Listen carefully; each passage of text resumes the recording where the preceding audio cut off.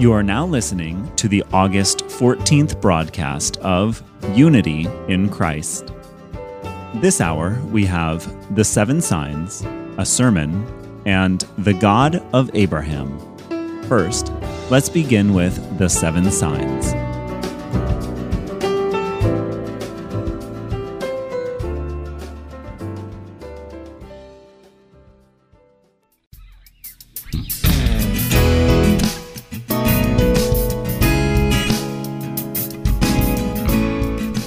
Hello, Heart and Soul listeners. This is Brian Winston with The Seven Signs.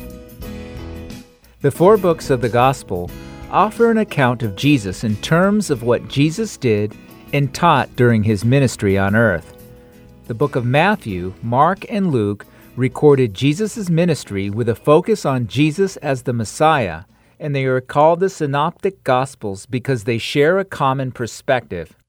In contrast, the book of John is written with a focus on Jesus as God himself. It witnesses that Jesus is the Son of God who is equal to God himself. Consequently, the book of John includes many signs that are not recorded in the Synoptic Gospels and speaks to us about Jesus as the Son of God through those signs. The signs of making water into wine and the healing of the man by the pond of Bethesda appears only in the book of John. Yet, there are signs recorded in all four Gospels. Among them is the sign that stands out prominently, and many of us must have heard about it already. It is the sign of feeding 5,000 people with 5 loaves of bread and 2 fish. We will share that sign today. The feeding of the 5,000 is a unique sign recorded in all four Gospels. However, there are some differences in how this miracle is portrayed between the book of John and the other 3 books of the Synoptic Gospels. Just as the sign of the healing of the man by the pond of Bethesda was focused on not the healing itself, but on the conversation with the Jews subsequent to the healing, in the book of John, the focus of the sign of the feeding of the 5,000 was also on the conversation between the Jews and Jesus after the miracle was performed. The true meaning of this sign is disclosed starting from John chapter 6, verse 22. There, we find a group of people searching for Jesus after experiencing the feeding of 5,000 in the region of Bethsaida. Apparently, Jesus had withdrawn himself from the crowd and went to Capernaum. People then followed him to Capernaum on boats. When the crowd finally caught up with him, Jesus did not commend them for seeking him. There were no words of encouragement for their effort. Instead, he responded with rather harsh words. The truth can sound harsh. This is what Jesus said in verse 26. Truly, truly, I say to you, you seek me, not because you saw signs, but because you ate of the loaves and were filled. That is right. These people sought Jesus to make him king, and the reason why they wanted to make him their king was because they sensed an opportunity. They witnessed how Jesus could feed them without them having to work. Perhaps they thought Jesus could do that for them if he became king. Their seeking Jesus was focused more on filling their stomach. In today's modern world, there are still people who do work to eat, but there are also people who work to reach their dreams or to attain happiness by doing what they like doing. However, during the time of Jesus, most people did not work to achieve their dreams or to attain happiness. They had to work to feed themselves. According to the Talmud that contains Judaic wisdom, written during the time of the Babylonian captivity, there is a verse that says, Jewish people will eat plentifully when the Messiah comes. That is why people believed Jesus was the Messiah after witnessing the miracle of feeding of the 5,000. And that is why people said in John chapter 6, verse 14, this is truly the prophet who is to come into the world. However, the problem was they called Jesus the Messiah and followed him only as someone who could give them food to eat and meet their physical needs, but not as the Son of God who can save them from their sins and help them gain eternal life. That is why Jesus told them rather harshly, "The reason you are seeking me is not because you saw the sign of me, being the Son of God, but only because you ate the bread and became full and want to be full again." So to help them understand, Jesus started to explain to them about the spiritual bread that only He could fill them with. First, Jesus told them in verse 27 not to work for the food that perishes, but for the food that lasts eternally. Then Jesus revealed Himself to them, that He could give such food to them, and that He is the one that God the Father had sent for them. People did not fully comprehend what Jesus was saying and demanded Jesus to give them a sign so that they could believe in Him. They used the example of the sign of Moses feeding people with manna in the wilderness and demanded Him to show them a similar sign. Then Jesus pointed out their lack of understanding and tried to help them gain a proper perspective. Here are the latter parts of verse 32 and verse 33. "It is not Moses who has given you the bread out of heaven, but it is my Father who gives you the true bread out of heaven. For the bread of God is that which comes down out of heaven and gives life to the world." Jesus is speaking of the spiritual food, but the people were confined in their own understanding of what food meant. To them, all food had to be something that could be physically consumed, and they demanded such food. Jesus, of course, was talking about the spiritual food. Jesus revealed in verse 36 that He is the bread of life, and He told them, "Whoever comes to Him will not hunger, and whoever believes in Him will never thirst." Jesus proclaims in verses 37 to 40 that He will certainly not cast out anyone who comes to Him and will not lose anyone in the will of God. He will raise them up on the last day. Here is a recap of what Jesus is telling us. Jesus is telling us that He will give eternal life to those who come to Him, and that once we attain eternal life, we will never go hungry or thirsty. He will not lose anyone who comes to Him, and we will have eternal life through resurrection. And all this will be fulfilled through Him. When we eat food, it goes into our stomach and gets digested, nutrients become a part of our body, and the remains are expelled. So eating food also means we are eating nutrients that could become part of our body. Eating Jesus' flesh and drinking His blood have the same meaning. He comes into us to become part of our being. We are in Him and He is in us. Thus He and we become one. Jesus is telling us that this is how we can have eternal life.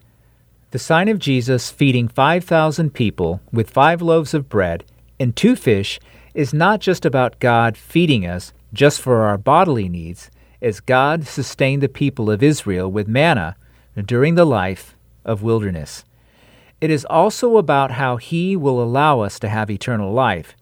This feeding of the 5,000 is the sign that demonstrates Jesus is the true bread that God sent for us. So Jesus said to them, "Truly, truly, I say to you, unless you eat the flesh of the Son of Man and drink His blood, you have no life in yourselves. He who eats my flesh and drinks my blood has eternal life, and I will raise him up on the last day. For my flesh is true food, and my blood is true drink. He who eats my flesh and drinks my blood abides in me, and I in him. As the living Father sent me, and I live because of the Father, so he who eats me, he also will live because of me. This is the bread which came down out of heaven. Not as the fathers ate and died, he who eats this bread will live forever." These are the verses from 53 to 58 in John chapter 6. Through this sign of the feeding of 5,000, I hope we discover Jesus as the true bread that can satisfy our spiritual hunger. He is the Messiah that was sent to save the world, so we can find true fulfillment and satisfaction in Jesus. This concludes today's episode from Signs of Jesus. Thank you for listening, and God bless.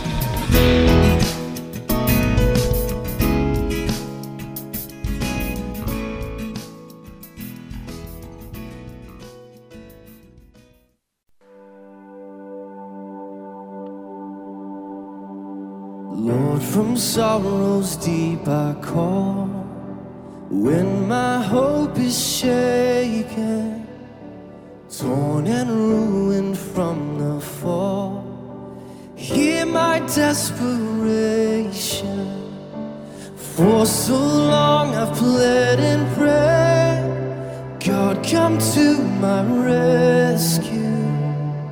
Even so the thorn remains, still my heart will praise you.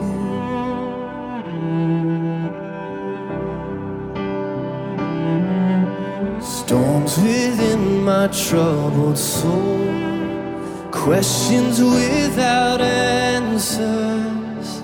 On my faith these billows roll. God, be now my shelter. Why are you cast down, my soul? Hope in Him who saves you.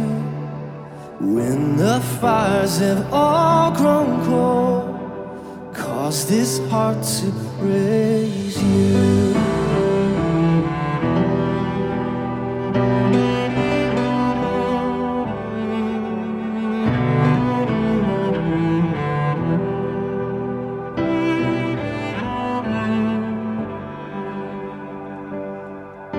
Should my life be torn from me, every worldly pleasure, when all I possess is grief, God, be then my treasure, and be my vision in the night, be my hope and refuge, till my faith is turned to sight.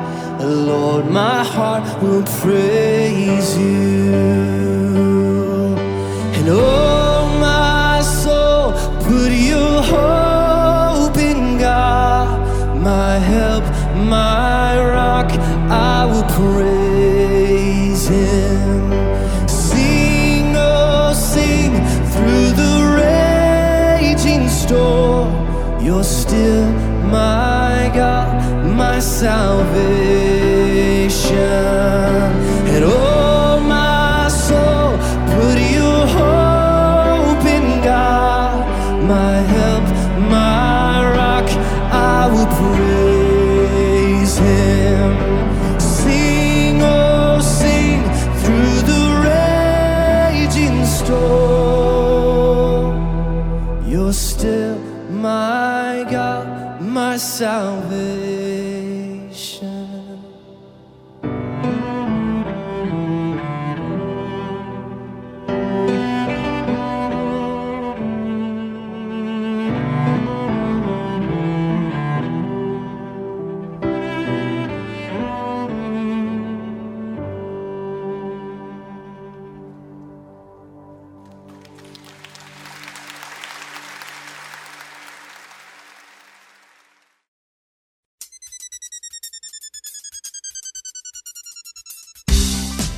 Coming up next is a sermon by Pastor Joshua Vincent of Trinity Bible Church in Phoenix, Arizona.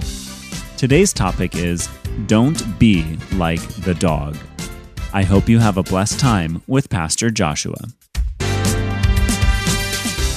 Now, one thing that you know about the nature of Christianity, if you've been around Christians for any time, is that it's possible to be visibly present amongst the people of God and yet spiritually far from them. It's possible for you to profess Christ, to have some knowledge of Jesus and the things of the Bible, and yet not to know the Christ of the Bible. And I sense sorrow over this, but I also want to think biblically about it. I don't remember the Bible using language like de-churched or unchurched. The Bible speaks more of internal heart realities, spiritual realities. And Peter uses different language in our Remember This True Knowledge series as we look at 2 Peter 2, 17 to 22 this morning. He is looking at a similar kind of reality. False teachers who have walked away from Christ and are looking to lure others away. And as Peter has approached death, he was writing this letter, as you'll remember, to his and future generations who were in danger of being led away. Now, notice first that we're told in verse 17, the false teachers are waterless springs and moving mists with gloomy reservations. You get three images there that just begin this little series. Now, as desert-dwelling Phoenician, we all know that we can relate to the desperation, the desperate need for water, right? But imagine that you're running to this water source and the spring that's promising water, and it does not deliver. Isn't there a sense that not only does it leave you wanting, but you kind of in a sense want it more than before you saw and had hope that was disappointed? I mean, it's almost as though this water source makes grand promises that get you excited and hopeful, and then you show up and there's nothing there. And notice the second image. It's notoriously hard to understand, but I think it's related. They are mist driven by a storm. Now, Jude 12 uses a kind of similar image. It talks about these rainless clouds, and I think the idea is similar here. It kind of relates to that previous image. It's this visible mist that promises water to a parched earth, but it never touches down. The wind drives it away, and what it does is end up dashing the hopes of those who desperately needed water for their crops. See, false teachers look like springs that promise desperately thirsty souls. Promises them life-giving waters, but they leave them thirstier than when they began to listen. Don't miss this. Christians know and love God's voice in God's word. Jesus' sheep know and love the voice of the Good Shepherd. Now, there's a warning. Don't miss this here in these verses. It is possible to enjoy and use God's word and still yet not be saved. Again, I'm not trying to fear monger, but we're going to see in this text, we need to be aware of the fact there's a kind of illumination and knowledge that draws us near, but we still yet don't have faith in Christ alone. See, we as humans, we need to be aware of the fact that we must not be merely hearers and even speakers of the word, but doers also. That we should be transformed and shaped and changed by the power of God's word. Yet I don't know who needs to hear this, but I pray that our church spends at least as much time delighting in God's word as discerning it. See, as our nature changes, the way that we view God and his word, it should change along with it. There's a new value. There's something inside that changes. Because take note, at the time of the nation of Judah's demise, remember the people of God, they had been separated between Judah and Israel. Israel was taken into captivity by Assyria. Later, we find that Babylon is coming for Judah, and Jeremiah is living during the last days of Judah. And in Jeremiah 2:13, we find God warning his people. And Yahweh declares this judgment to them. He says, "For my people have committed two evils." Listen to this. I think you'll see how it relates. "They have forsaken me, the fountain of living waters, and hewed out cisterns for themselves, broken cisterns that do not hold water." There, God goes on to explain that his people apostatized. They left the faith. They left trusting God, living for him. They left following the voice of God, the Redeemer, who redeemed them out of slavery, literal slavery in Egypt. And they returned to the bondage of idolatry. To humans, we will worship something. That's what God tells us. We were created for worship. We're going to worship something. There is something that is going to control us with our love, with our affections. It's going to change and shape the decisions that we make and the way that we live. Now, I'm not arguing that today. I'm just asserting it. Either you will worship the true God and his word as a life-giving fountain of living or flowing waters, or you will settle for worshiping the good things that God has made. Those things, those good things that are from God, will start to shape your identity more than being part of the people of God. Your nationality, your political allegiance, your race, your food, your drink, your sex, your sports, anything will begin to shape your identity more than your God. It's not the way that God made it. See, man-made gods, they are wells with lots of leaks. If you're looking to make man-made wells your source of living water, then my guess is that today you are thirsty. Thirsty like somebody stranded in the desert. Spiritual thirst is a good indication of the fact that we aren't drinking deeply from Christ. But did you catch the mixed metaphor in verse 17? I don't think it's an accident. Notice that he ends by saying, false teachers don't just leave us thirsty, they have reservations in the gloom of utter darkness. Now, I wonder if Peter switches images here really just to launch our attention to the last day. Like he's been talking about thirst today, and he says, I want today's thirst to remind you of the last day reservation that's reserved for false teachers. Notice, Peter points them to the last day when Jesus will judge the living and the dead. And it's a day when these false teachers, they will be sent to the gloomy darkness. Now, this is an opposite image of what we find of all believers in 1 Peter 2:9. You remember that image. It's glorious. We are those as Christians who have been rescued out of darkness and delivered into what? His marvelous light. That's our reality. And yet here, the future for these folks is not light but darkness. These are apostate teachers, destined for the gloom of utter darkness. These false teachers have a reservation in hell along with the demons. It is dark days ahead for these false teachers. False teaching, you might think to yourself that it is not a big deal. But according to Peter, it is a massive deal that has eternal implications. But notice, it looks as though the 4 in verses 18 to 19 that begins that section signals that Peter is explaining this metaphor. So look with me. Notice in verses 18 to 19. Second, the false teachers, he says, lure new converts with promises of freedom. They're luring new converts with promises of freedom. Now, Peter opens this section speaking of the false teacher, saying, for speaking loud boast of folly. Now, this word for speaking, it's the same word that was used to describe what the donkey did back in verse 16. You remember the donkey that talked, Balaam's donkey? Well, he spoke there. But the donkey's words saved a life, and we find that these false teachers are actually looking to take a life. See, Peter is combining 3 words to describe what they're doing as they speak. And I would translate these words roughly. They were loud, they were proud, and they were futile. They were loud, proud, and futile. They speak loudly with great craft and confidence, not in God's word, but in themselves, in their own powers of rhetoric. And their words are actually, you'll notice, folly, a word for emptiness or vanity. So the words are attractive. They strike you and they draw you in, and yet upon closer review, you figure out there's no substance here. Peter says that they are trying to draw in others to listen to their empty teachings. Now, their teaching appears superficially attractive, but it's spiritually empty. Their words promise life, but they end in death. It's really much like a fisherman who is throwing out bait with a hook to catch a fish. But who is it that they're fishing for in verse 18?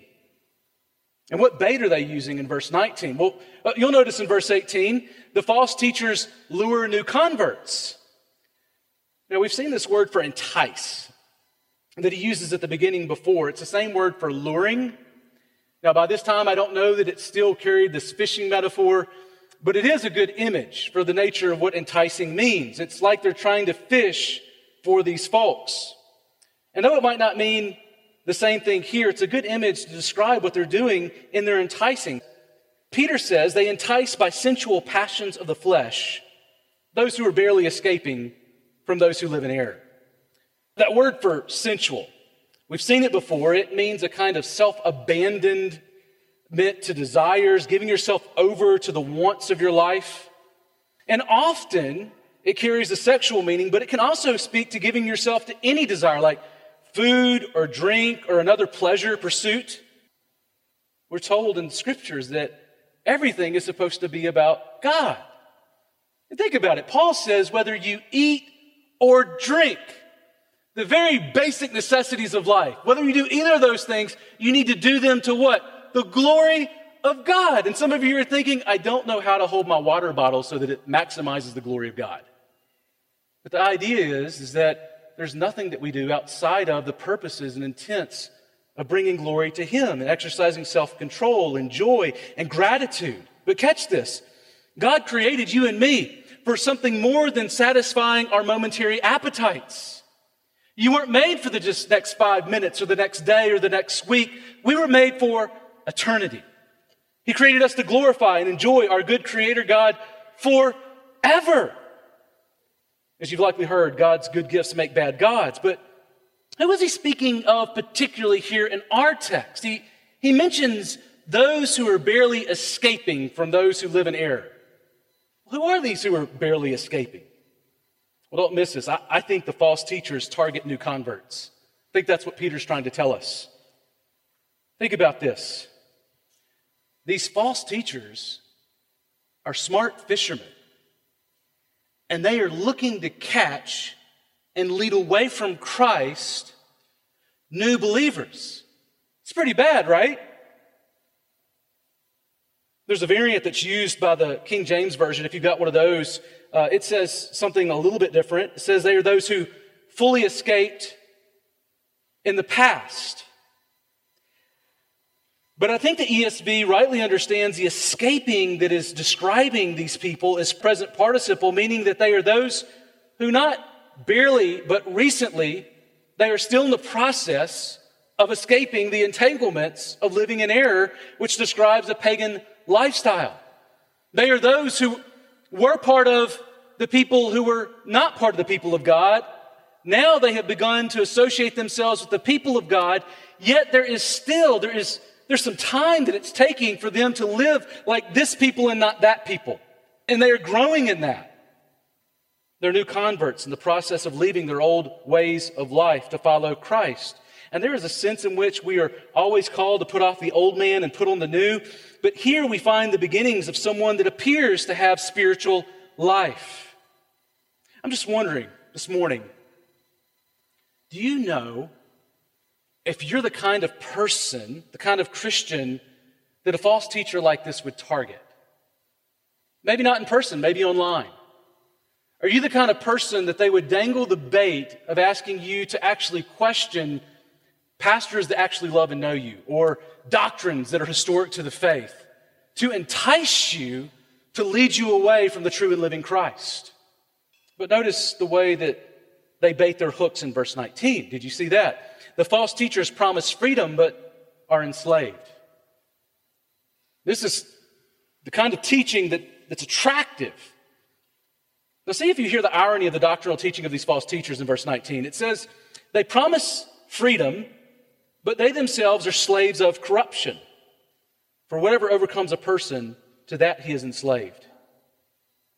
Now, here we get a little bit of a snapshot of the doctrine they are teaching. It is headlined as freedom. And you might ask yourself, well, freedom from what? I like freedom in general, so what kind of freedom are they selling? Well, some have suggested that they are offering freedom from fear of spiritual beings. And we've seen a lot of talk about spiritual beings thus far. Some have said it's freedom from fear of Jesus' final return when he comes back. And so yet others have said it's freedom from any kind of requirements to honor Christ morally in the decisions we make and the way that we live. Well, this could be a crowd, these false teachers who were manipulating Paul's teaching. You'll remember that Paul talks about freedom. It was back in Galatians 5:1 that he said it is for freedom that Christ has set you free. And maybe they just stopped it right there, because he goes on to say, stand firm therefore and do not submit again to the yoke of slavery. See, Peter does not later say that Paul's teaching, he does go on to say that Paul's teaching is difficult. It might be that they had a misunderstanding of doctrine itself. Catch this. That's the way that bad doctrine works a lot. They're appealing to Scripture, but they're misusing it. We can't be for sure, but I take it that given Peter's discussion thus far, he's talking about freedom from moral constraint. You can live how you want. And connected to that, why can you live how you want?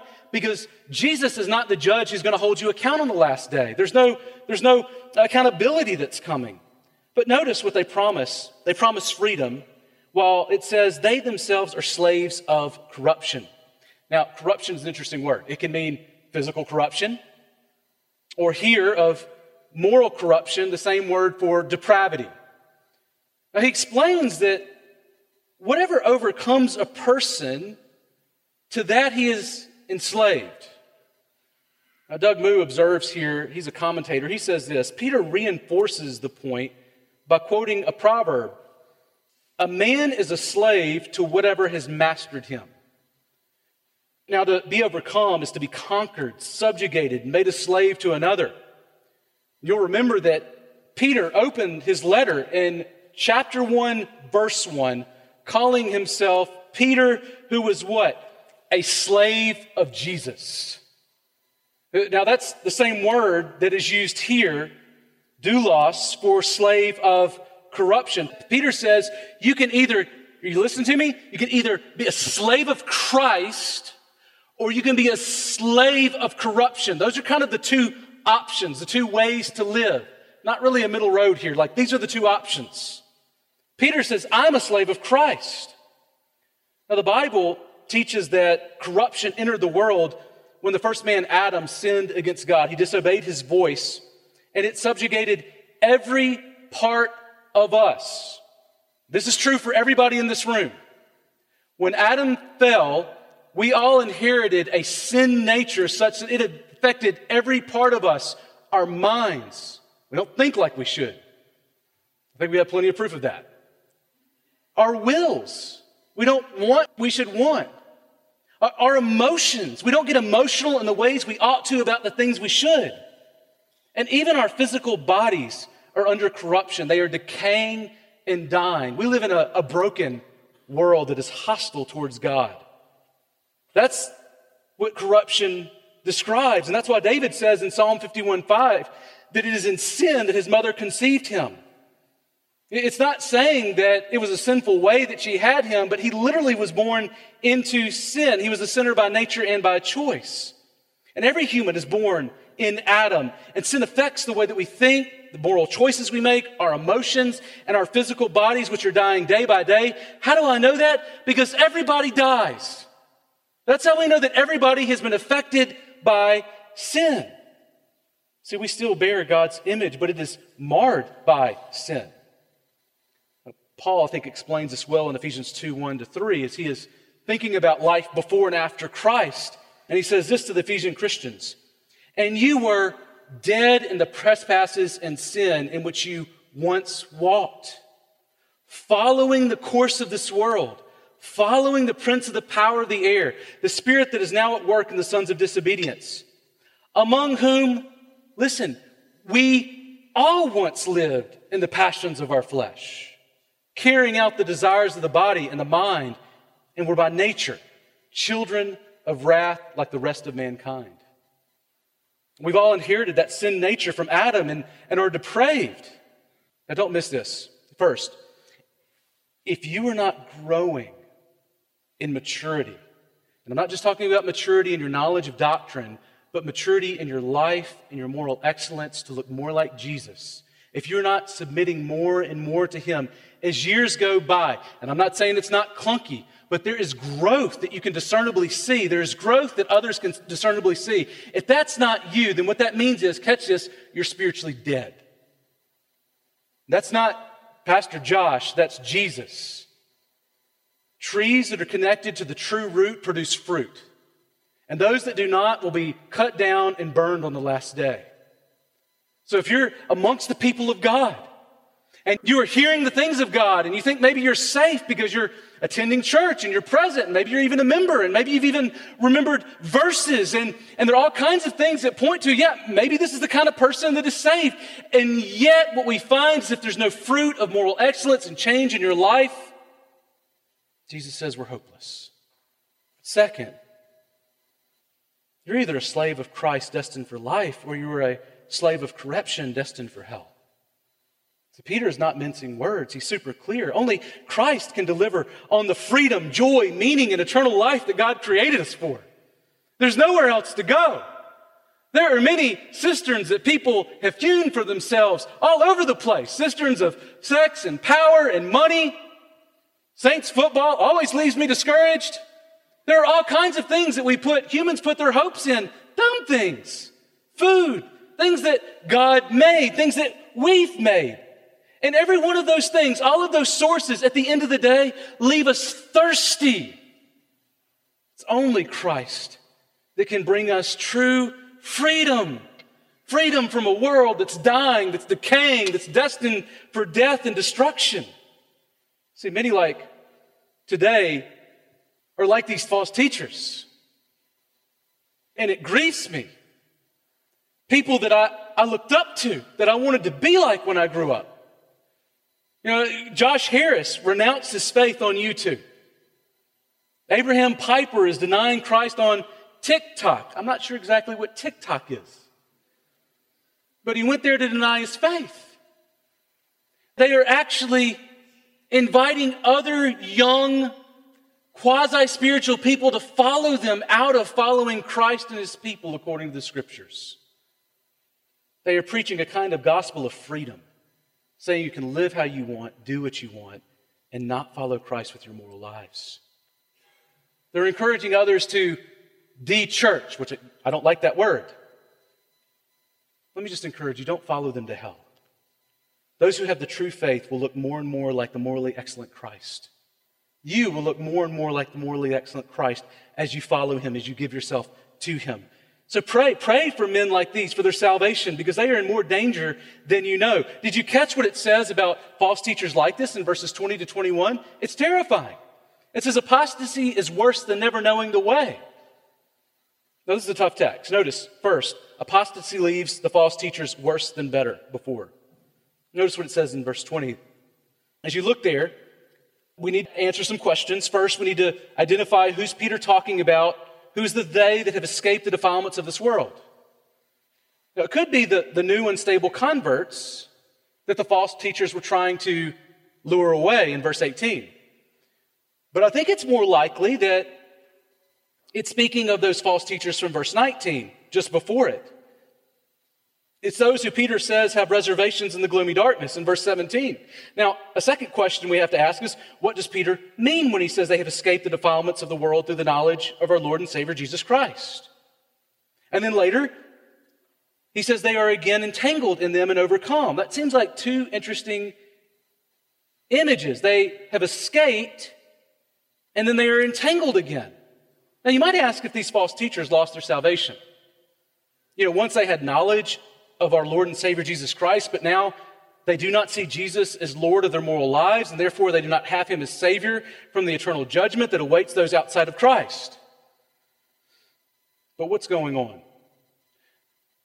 In what way did they have a knowledge, or were they escaping through this knowledge? Well, knowledge, I believe, is a word in the New Testament that often points to the new covenant promises that we were given in Jeremiah 31. There we were promised new hearts, that God would write his law in our hearts and that his people would know the Lord. So how did those who knew the Lord or were in the process of knowing the Lord get off the hook, as it were, and then get re-entangled and conquered by the world? Doesn't the Bible teach something like, you've heard, once saved, always saved? Is that what this is sort of teaching against? Well, this is where I think we need to nuance our doctrine a little bit. For one, there is a kind of enlightenment or knowledge about Jesus that visibly identifies us with a local church, a new covenant community, that should not be mistaken for a saving knowledge of Jesus Christ. Now, I think this stands as a strong warning, these verses, to false teachers and those young in the faith as well who might be tempted to follow them. It is possible to profess saving faith, to get baptized, join a church, know Scripture, and even teach, and yet be far from God. So you can be visibly part of God's people, but still lack the invisible reality it points to of being united to Christ by faith. You can be physically present, but spiritually dead. a member of a local church, but not a member of the heavenly Jerusalem. Now, there's a second nuance. I just want to be careful here. And that's that for once saved, always saved, it says that those who truly know Jesus in a saving way only have to at some point say, I did believe, but there was never any evidence. I don't think that's at all what Peter says throughout this letter. I think that what he is saying is that those who truly know Jesus in a saving way persevere to the end. That's one of the surest indicators of saving faith. I fear for people I love who have walked away from the faith. You probably have brothers and sisters, friends that you love that have walked away from the faith, and it is something that is heartbreaking.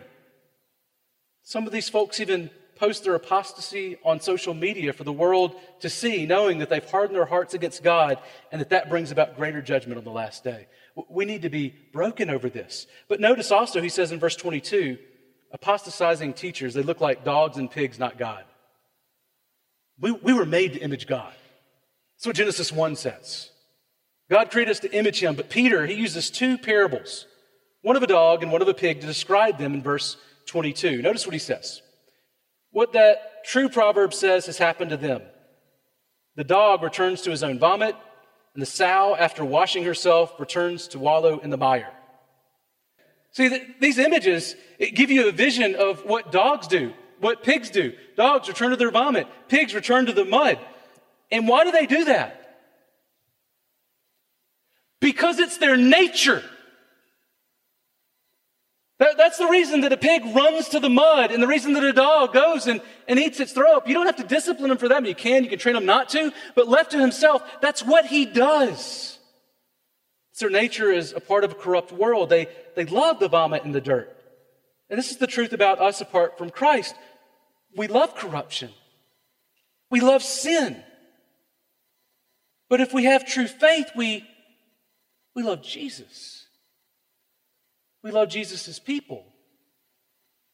We love God's word. We love prayer. We obey Jesus because we love him and trust that obedience is good for us. It's our nature. It's our new nature. See, we began with the false teachers as waterless streams with reservations in hell. God warned his people in Jeremiah's day of forsaking the fountain of living or flowing waters that give life. But Jesus comes later, the King of Judah. And in John 7:37-39, he says this, if anyone is thirsty, are you thirsty? If anyone is thirsty, let him come to me and drink. Whoever believes in me, as the scripture has said, out of his heart will flow rivers of living waters. Do you catch this? These false teachers, they are dry cisterns. They have nothing to offer. They are empty. But if we have come to Christ and drunk deeply from him, then what that means is that the teaching and the things that we talk about will be Christ-centered and Christ-saturated and life-giving. Now, this is what Jesus said about the Spirit, whom those who believed in him were to receive, for as yet the Spirit had not been given, but Jesus was not yet glorified, but he has been glorified at the cross, and we have received the Spirit, and so we are those who are called to bring forth the mighty waters of Christ. Catch the good news. Jesus came and drank the cup of God's wrath for you and for me. He became forsaken for us, that we might not have to be forsaken anymore for forsaking the fountain of living waters, but that we might drink deeply and be forgiven. And Jesus says, when we drink of him by faith, our dead, dry hearts become a garden and a fountain that flow with life for others. We will be vessels and instruments of grace in the lives of others if we have met this Christ. Our nature changes. We seek to be led by the Spirit and not by the flesh. We are destined for restoration and not corruption and death. Our reservations, they are with God in heaven forever, not with demons in hell. Let me close with a few applications. First, if you're struggling with assurance of faith today, let me just encourage you to ask yourself why. I love what Martin Lloyd-Jones says in his little book on spiritual depression. He says that he always begins, if somebody's struggling spiritually, with asking them, have they gotten enough sleep? Sometimes a good nap will make you feel better about your relationship with Jesus. That's true life testimony. I can affirm that. Second, are you living in unrepentant sin? Or are there ways that you are sinning that you have not repented? Is it a surprise to you, if you do have the Holy Spirit, that you would not feel like all is right, that all is well with your soul? You have made for more. You've not been made for the corruption, you've been made for Christ. Are you praying, meeting with God's people, reading God's word, giving faithfully, seeking to be a blessing rather than seeking to consume all that you can get yourself? Are you confessing and repenting? If those are things that you're not doing, then confess and repent those things and trust that God is faithful and just to forgive you and cleanse you of all unrighteousness. Third, are you trusting your own works more than Christ's? Maybe the reason that you are not tasting and seeing the goodness of Christ today is because you still are distracted by your own works, your own righteousness, your own efforts. And you have not seen yet that you are hopelessly, desperately thirsty apart from Christ. You must drink Him in. Fourth, are you careful about who you listen to? Are you spending too much looking to other shallow, empty cisterns on social media? Are you trying to drink all day long from sources that do not satisfy, and then you're wondering why at home, when you get home at nights, you're an empty well? Also, Christian,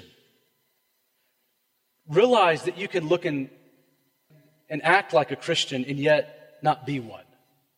Our text is clearly saying that. You can clearly be in that group of visible, identifiable people and yet not truly have faith. If you're not growing, you're not just dying, you're dead. Good trees produce good fruit. Fourth, faithful church membership is a great way to show the surety of our faith and to increase our assurance. One thing that we ought to be doing is trying to encourage one another that we truly are believers if we are truly believers, showing evidences of grace in one another, pointing out things that we might not see ourselves, both good things and bad things, so that we might grow in Christ. Wouldn't you want to know if you had reservations in hell? I would. Don't you want to know? If you do, we don't de-church. We're either a church or not, and the church is a great place to reveal the trueness of what you are. Now, let me just say really clearly, I trust that everybody who's a part of this church is regenerated, alive in Christ, destined for heaven. But I'm not surprised every once in a while when somebody comes and says, I thought I knew Jesus, but I didn't.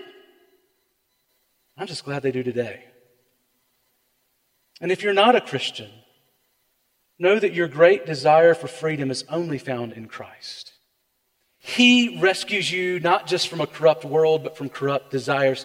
And He has made you for so much more. And if you're not living for Christ, it's not living, it's death. So He made you for Himself. And I want to encourage you, if you have not drunk from Christ today, if you don't know the water that we speak, don't leave without talking to myself or another Christian about how you can put your faith in Christ and live forever with Him. Let's pray together.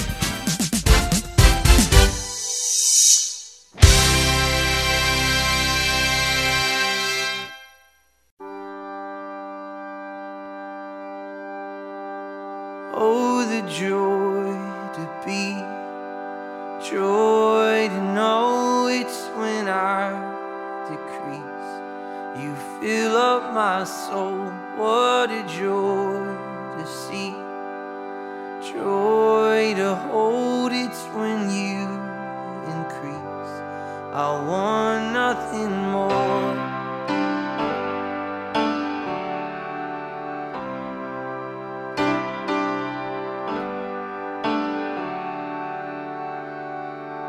Open my hands, humble my heart. All that I have is yours. Color my prayers, widen my eyes. Wash me in glorious light. Oh, the joy to be, joy to know it's when I fill up my soul.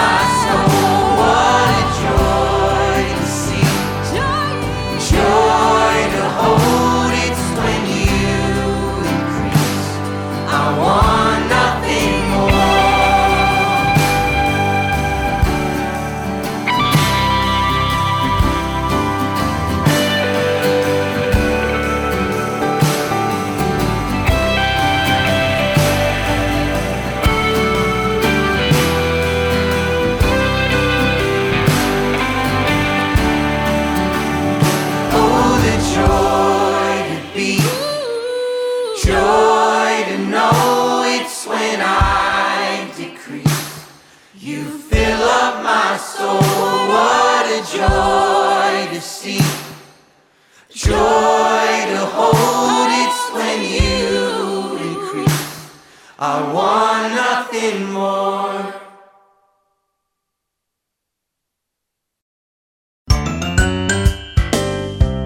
You are listening to Unity in Christ, the English Hour in our broadcast program. Here at Heart and Soul Gospel Ministries, we strive to connect our listeners to engage with a community of believers as one body under Christ. Since 2000, we have dedicated our lives to make disciples of all nations through radio broadcasting. We are always encouraged to hear from you, so if you have any comments or testimonies that you would like to share, please feel free to email us at askhsgm@gmail.com. Also, don't forget to subscribe to Heart and Soul Podcast on iTunes for weekly sermons. To learn more, visit heartandsoul.org.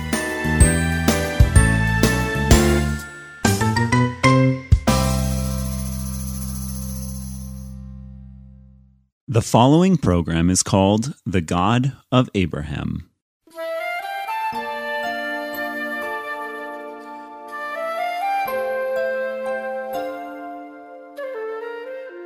Hello everyone, my name is Terry from The God of Abraham. Last time, we shared the story from Genesis 14 of the war between Abraham and the allied army of the 5 kingdoms. Abraham was victorious despite the odds being against him and being seemingly humanly impossible to achieve a victory. However, Abraham meets Melchizedek and soon realizes that it was God who delivered his enemies into his hand. Because of this, Abraham gives Melchizedek a tenth of all the spoils. There is something we should consider here. A lot of people look at this and believe that this is the start of the tithe. But Abraham did not know God well enough yet. Tithe exists not only in the Bible. We should not have such misunderstanding. The ritual of giving a tenth of all is a tradition that exists widely in the Middle East in those days. According to scholars, giving a tenth of what people possess is a ritual that was widely practiced in Canaan, Phoenicia, Arab, Carthago, Lydia, and other areas.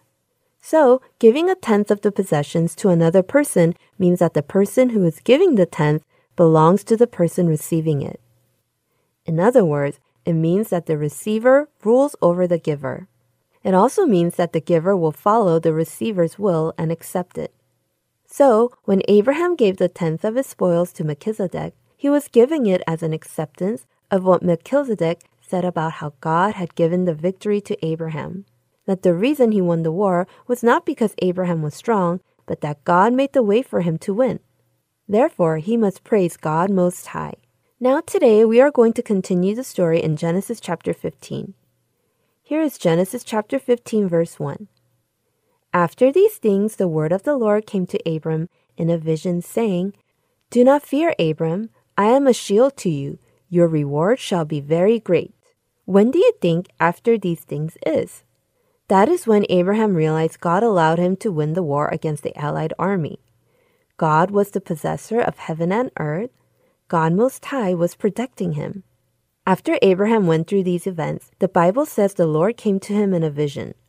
This is a very important phrase in the Old Testament because this phrase only appears in the books of the prophets such as Jeremiah, Ezekiel, Jonah, Haggai, and Zechariah. According to these books, God's word repeatedly appeared to these specific prophets. But such vision appears only once in Genesis, and it is in Genesis chapter 15, verse 1.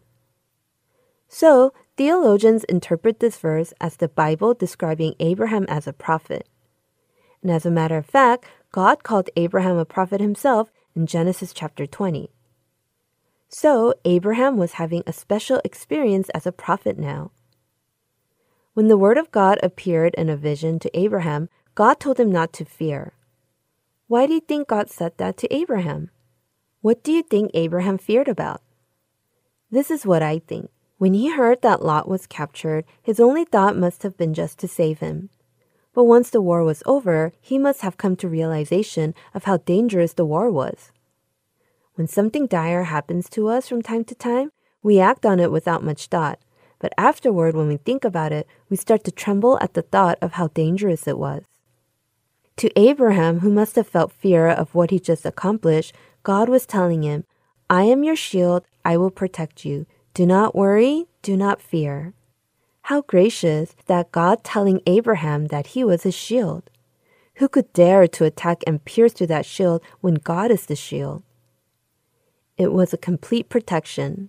When we give this some thought, we will find there is another principle of faith. That is, when God said that he was Abraham's shield, God was acknowledging that there will be attacks from the world. God is telling him not to fear. God was revealing to him that he would be attacked and hated by the world because he did not belong to the world. He is saying there is no need to fear, for I will be your shield. This is a principle of faith that applies to all Christians. Sometimes, many of us who believe that since we believe in Jesus, nothing bad will happen to us. However, it is not that God does not allow bad things to happen to us, but rather that he will protect us, becoming our shield when bad things do happen to us. Like this, God told Abraham that he was his shield and then told him that his reward shall be very great. Abraham responded to this, and this was the first description of Abraham talking to God for the first time. Abraham did not say anything to God until now. Till then, only God spoke to Abraham and gave him promises.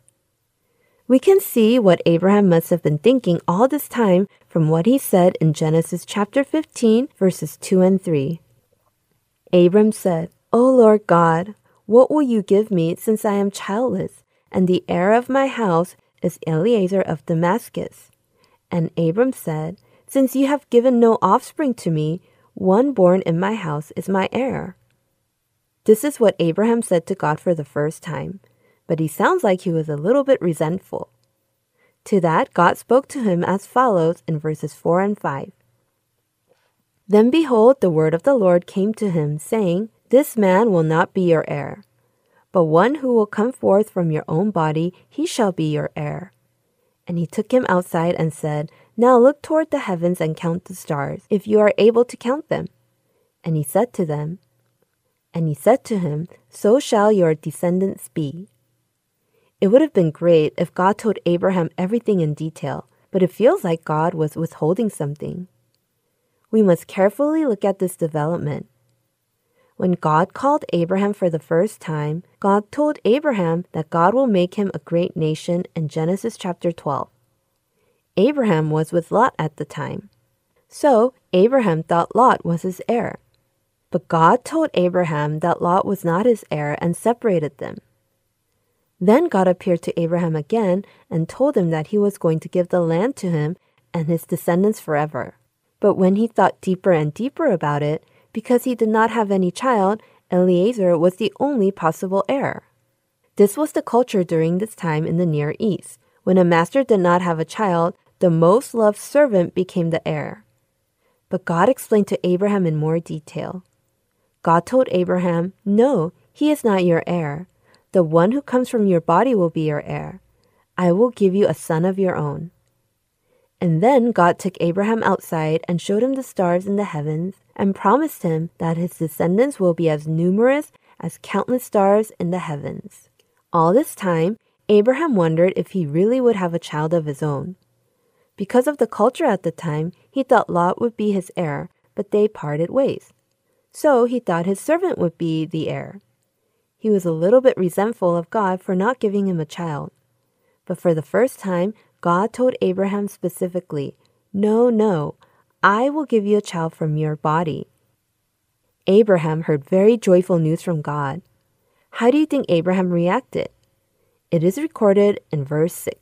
Then he believed in the Lord, and he reckoned it to him as righteousness. This is the root of faith. Abraham believed in God telling him that he would give him a child when it was not possible to believe. Abraham believed at the moment what God said about his descendants as being numerous as stars in the heavens. He believed that God could make that happen. Abraham experienced how God protected him all this time and believed that God would be able to do more than enough. And God considered him righteous on account of his faith, just as we reach righteousness by believing in Jesus Christ. Abraham believed even though he could not see. We also obtain righteousness through faith even though we cannot see Jesus and cannot see God. Here it says God reckoned it to him as righteousness. Reckoning as righteousness means meeting the standards approved by the standard. Abraham's faith reached God's standard, not only his actions but also his faith.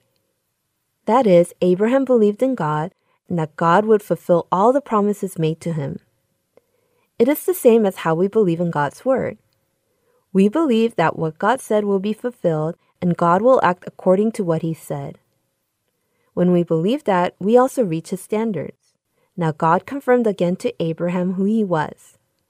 He was reconfirming who he was to Abraham, who now believed in God wholeheartedly. Let's read chapter 15, verse 7. And he said to him, I am the Lord who brought you out of Ur of Chaldeans to give you this land to possess it. When Abraham heard that, he asked God in verse 8. He said, O Lord God, how may I know that I will possess it? Abraham must have thought about God's promises in various ways. But no matter how hard he thought, what God promised seemed impossible. It must have been difficult for him to fathom how a family from another land could take the land and live in it. So he asked God, How can I know? This was not a question out of disbelief, but a question to gain assurance. To that, God told him that he would give him assurance. That is, making a covenant of blood. Here is verse 9. So he said to him, Bring me a 3-year-old heifer, a 3-year-old female goat, and a 3-year-old ram, and a turtle dove, and a young pigeon. It is said that livestock are at their highest value at their 3rd year. Also, only a single animal was used to make a covenant during that time in the Near East. But 5 animals being used must mean that this covenant was crucial and important. In the next verse, Abraham cut the animal into halves except the bird. As you may know, this is the ritual of covenant in which 2 people who are making the covenant walk between the animal halves and promise to keep the covenant. If one should break the covenant, they will become like them. Verse 12 tells us that Abraham prepared all this but fell into deep sleep. And God appeared and explained the promise in detail, what would happen in the future specifically. God told him that his descendants would be strangers in a land that was not theirs, where they would be enslaved and oppressed 400 years, but God would judge the nation and his descendants would come out with many possessions. God also told Abraham that he would live a long life and go to his fathers in peace, and his descendants would return here in the 4th generation. Though this is a covenant that was made between God and Abraham, it is actually a covenant that God is making unilaterally. Though Abraham is the recipient of the covenant, there was nothing he needed to do. God was going to do everything. It is the same for our faith. God promised us that he will save us through his son's blood. We are the recipients of the covenant. There is nothing we have to do for our salvation to be fulfilled. God does that. We just believe in him and wait until that covenant is fulfilled. God listed the lands that he was giving to Israelites in detail in verses 18 to 21. One area is from the river of Egypt as far as the great river Euphrates. Euphrates River is actually in Babylon. According to scholars, even during the times of Kings David and Solomon, the most prosperous times in Israel history, they did not conquer the land as broad as that. So there are those who see this as a promise that will be fulfilled in the future. I also believe so because there is nothing in God's word that will not be fulfilled. We share Genesis chapter 15 today. Abraham is now much closer to God than ever before. Now he even had conversation with God. We see God's gentleness and delicate touches from how he answered Abraham's puzzlements and questions in detail. I'll see you again next week. Have a blessed week.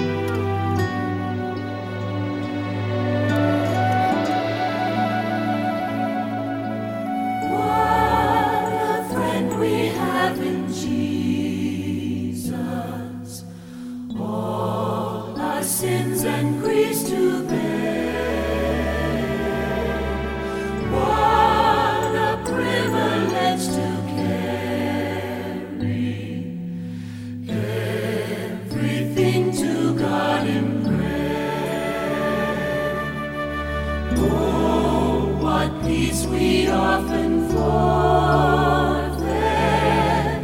Oh, what needless pain we bear. Oh, because we do not carry everything to God in prayer.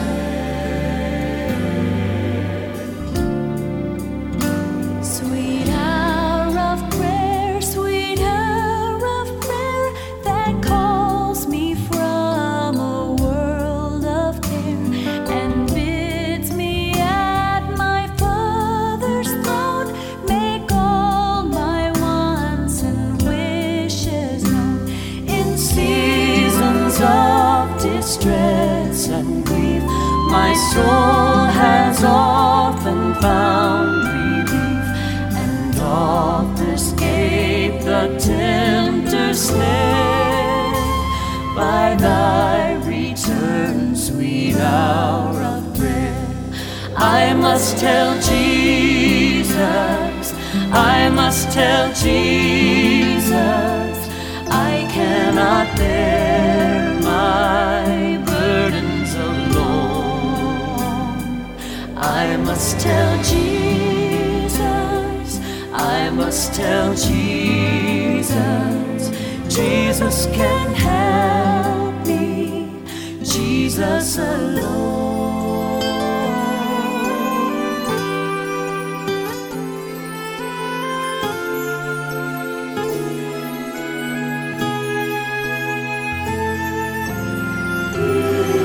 His arms he'll take and shield thee. Thou wilt find a solace there.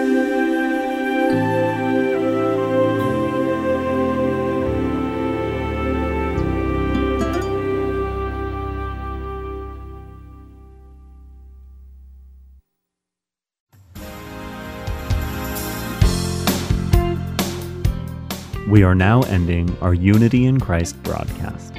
Thank you for listening, and I look forward to being with you again next week.